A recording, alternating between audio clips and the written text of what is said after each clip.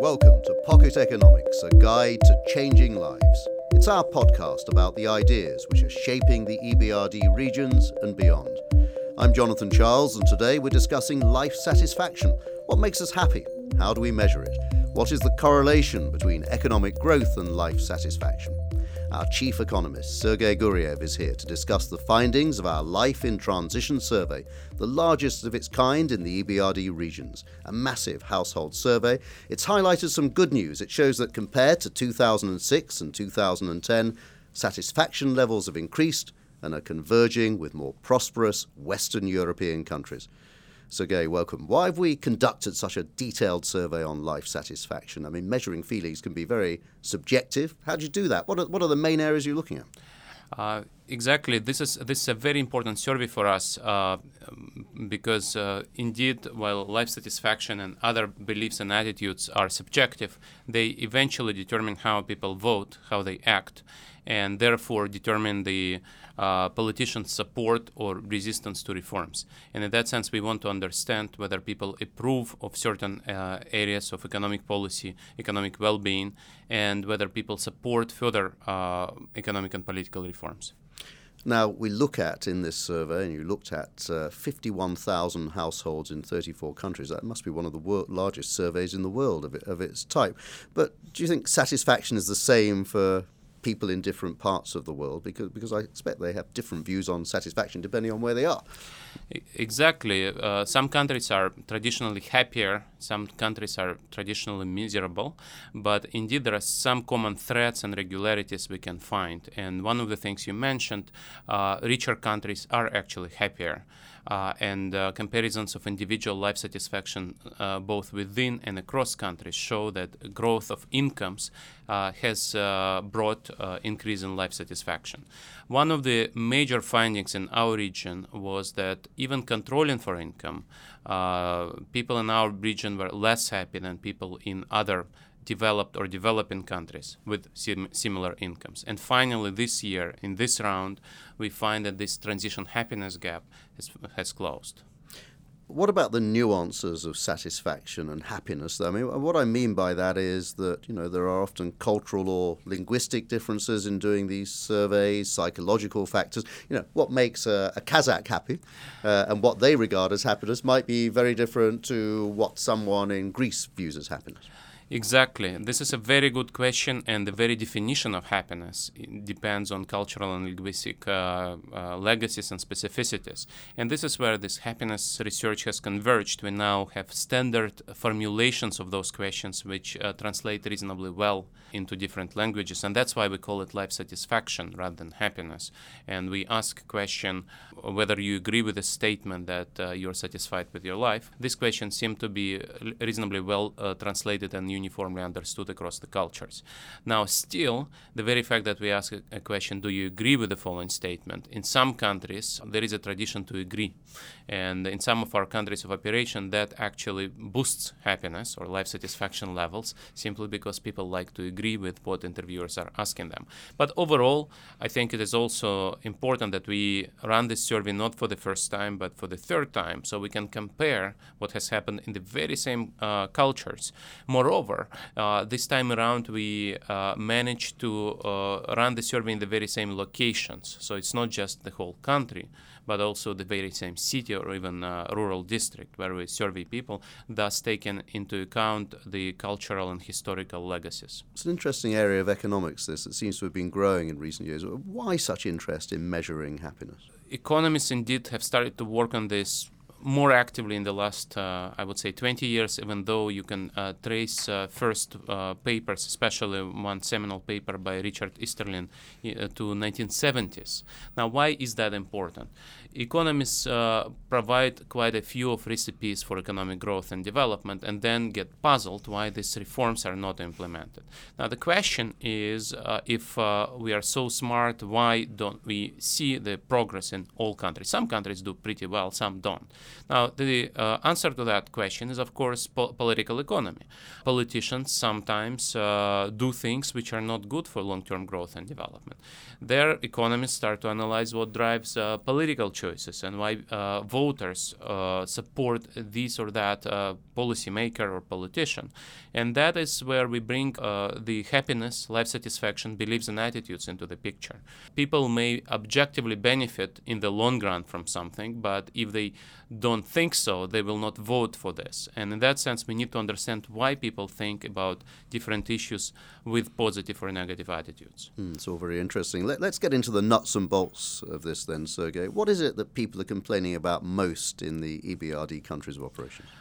Well, we do run a very detailed survey asking people, are they satisfied with the healthcare, with roads, with public utilities, with different levels and parts of government, with corruption, with inequality. And we see that, in principle, we see convergence in the sense that people in our countries of operations want government to focus on the very same thing as people in Western countries, which are jobs, healthcare, and so on, with a big exception of corruption. Our countries have improved in terms of corruption since 2010, but still are much more corrupt than Western comparator countries. And of course, our region is next to Western Europe.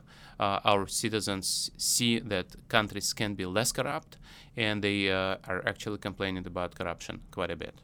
And inequality seems to have come out as well as one of the issues, as it is, in many global conversations these days. It's certainly come through in this survey.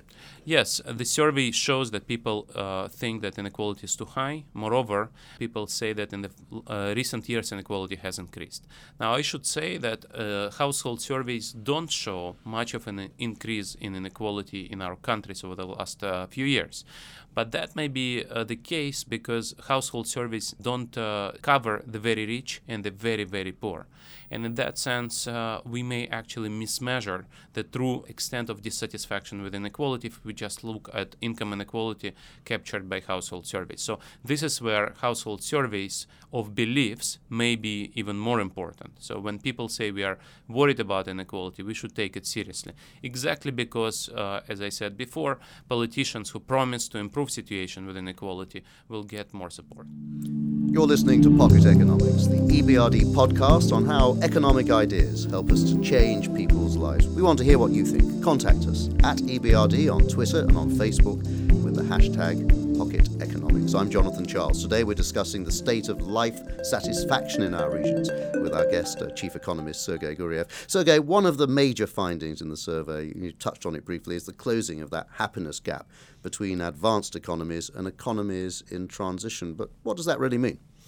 Well, some of this convergence actually has happened because Western economies have become less happy in recent years. But we also show, and I think it's very important that we cover all of our countries' operation, that for majority of our countries, there was a major increase in happiness in last 6 years since the previous round of the survey.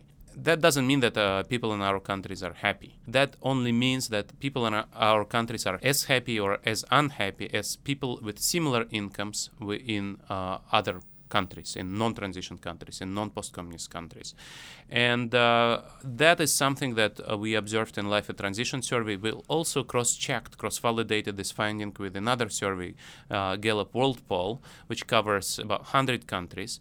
It doesn't cover all of our countries of operation, and yet it is interesting to see to what extent that has also held in that data set. And we see that, yes, right now, finally, the happiness gap has closed. Not 3 years ago and not 5 years ago, but it is around those years when you can no longer distinguish in terms of happiness a typical citizen of a transition country and a typical Western European or Asian with a similar income level. On the face of it, that sounds like quite a significant turning point. It is, in a sense, a point where we can say that happiness convergence has been completed. So some landmark has been achieved.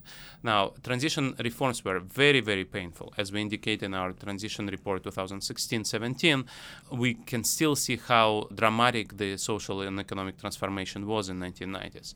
And the fact that it is finally behind us, at least in terms of people's perceptions, people no longer feel to be too stressed or too unhappy living in transition countries. I think it's quite a landmark, and we can say that, well, it took 25 years, but finally we can say this gap has been closed. Quite a few of the countries where the EBRD operates, transition countries, they certainly have been growing in terms of the economy. People have been getting slightly better off over the years. Is there a link, do you think, between that happiness improvement and feeling of money, feeling of having more money, feeling of being better off? Is it direct? Well, it is not. It is not exactly direct and deterministic, but on average, richer people are feeling happier. When it's that old Scott phrase, Fitzgerald isn't it? Yes. and Hemingway Yes. were talking about rich people, they said they're the same people, they just have more money. In terms of happiness, one of the first findings in this literature was so-called Easterlin's paradox, where he said that, well, it is relative income that matters, not absolute income. In a sense that if both your income, Jonathan, and my income grow by 10%, our happiness levels don't change. Now, since that time, a lot more work has been done with better data, and by now the consensus in the literature is at least until something like $70,000 or $80,000 per capita, we have almost a linear relationship with log income and happiness. So every 10% increase of absolute income makes people same number of points happier, and we see that in our countries of operations as well. Now, one of the things which is also a very important finding from that, and we see that in transition countries as well now, is happiness usually falls with age until middle age, and then starts to increase, and people become happier and happier later on. Now, in transition countries, before, that was not the case. If you go back 10 years, you see that happiness just falls with age until you die. Basically, older people would be less happy than younger people across the age spectrum. Now we do see a turnaround. So people who are older than about 50 start to become happier. And I think it's also a landmark in the sense that our countries become normal, and that also creates the feeling that while being old in a post-communist country is not a great outcome and a great socio-economic situation, but it's better than, say, 10 years ago. We do see that finally we see this normal U-shaped relationship between age and happiness. Now I know why I'm so happy. I'm obviously getting old. Another interesting finding of the report is that immigration is becoming an issue for many countries. That wasn't there before in the same way, was it? Absolutely. This is where we find that our countries become more concerned about immigrants. I should say that our survey was administered in the end of 2015, beginning of 2016. So in many of our countries, people were concerned about the refugee crisis. And I think these issues, and especially in the policy debate where immigrants and refugees are sometimes linked with terrorism, and our countries have also suffered from terrorism, I think this is a salient issue. And this is why we run those surveys. We want to inform ourselves, but also policymakers, to pay attention to what people think. And I think this is why the bank is funding those surveys, supporting those surveys, and our shareholders help us to run those surveys, is because we want to set our priorities right. Because we are not doing reforms just to make reforms. We are working to actually deliver happiness to our public, and in that sense, life satisfaction is an ultimate metric for our work, very much like for the governments and the countries. What does this survey tell us about attitudes towards democracy in these countries and the market economy? Yes, this survey, when it was first administered in 2006, was already a wake-up call in the sense that in many of our countries of operation, public is quite disillusioned with market economy and democracy. And we see that in many countries we still have about only half of the population supporting market economy and democracy, much less so than we would think 25 years ago. So there is a major disillusionment. Part of that is, of course, driven by inequality and inequality of opportunity. Part of it is driven by corruption. And that's why our bank now includes governance and inclusion as part of our transition concept. And our projects will actually contribute to improving governance and inclusion and equality of opportunity. So these are very, very big issue for our region. On the positive side, while we observe enormous hardship in Greece, we do see that Greeks remain committed to democracy. The support for democracy remains much higher in Greece than in post-communist countries. It's good to hear that in the original home of democracy. Sergei, thank you very much indeed. It is a fascinating survey full of insights. Unfortunately, that's all we've got time for.